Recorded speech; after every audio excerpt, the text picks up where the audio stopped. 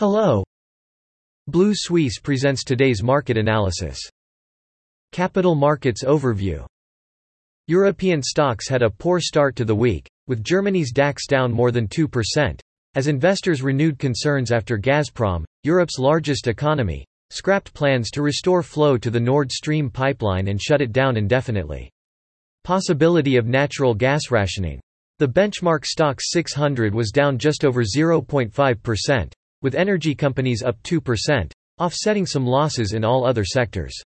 Crude prices rose nearly 2.5% after OPEC Plus agreed to cut its October crude output target.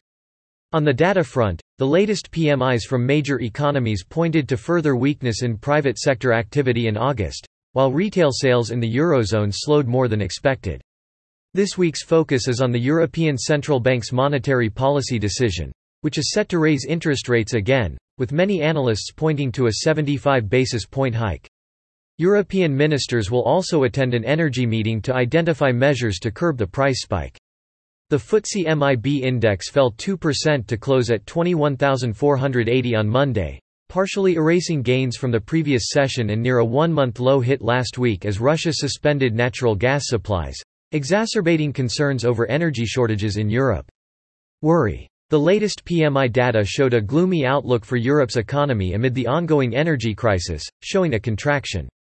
While domestic service activity picked up slightly, Eurozone data revealed it was down for the first time since March last year, reflecting a further slide in the euro. Auto stocks and consumer discretionary companies fell the most, with Pirelli and Stellantis down about 5% and Campari down 4.3%. The Milan heavyweight financial sector also underperformed the broader index, tracking a downtrend in the BTP instrument. CAC 40 fell 74 points, or 1.2%, to 6,093, in line with its European peers, as investors worried about a worsening energy crisis in Europe and an indefinite interruption of Russian gas transmission through the Nord Stream 1 gas pipeline, stoking the risk of a recession.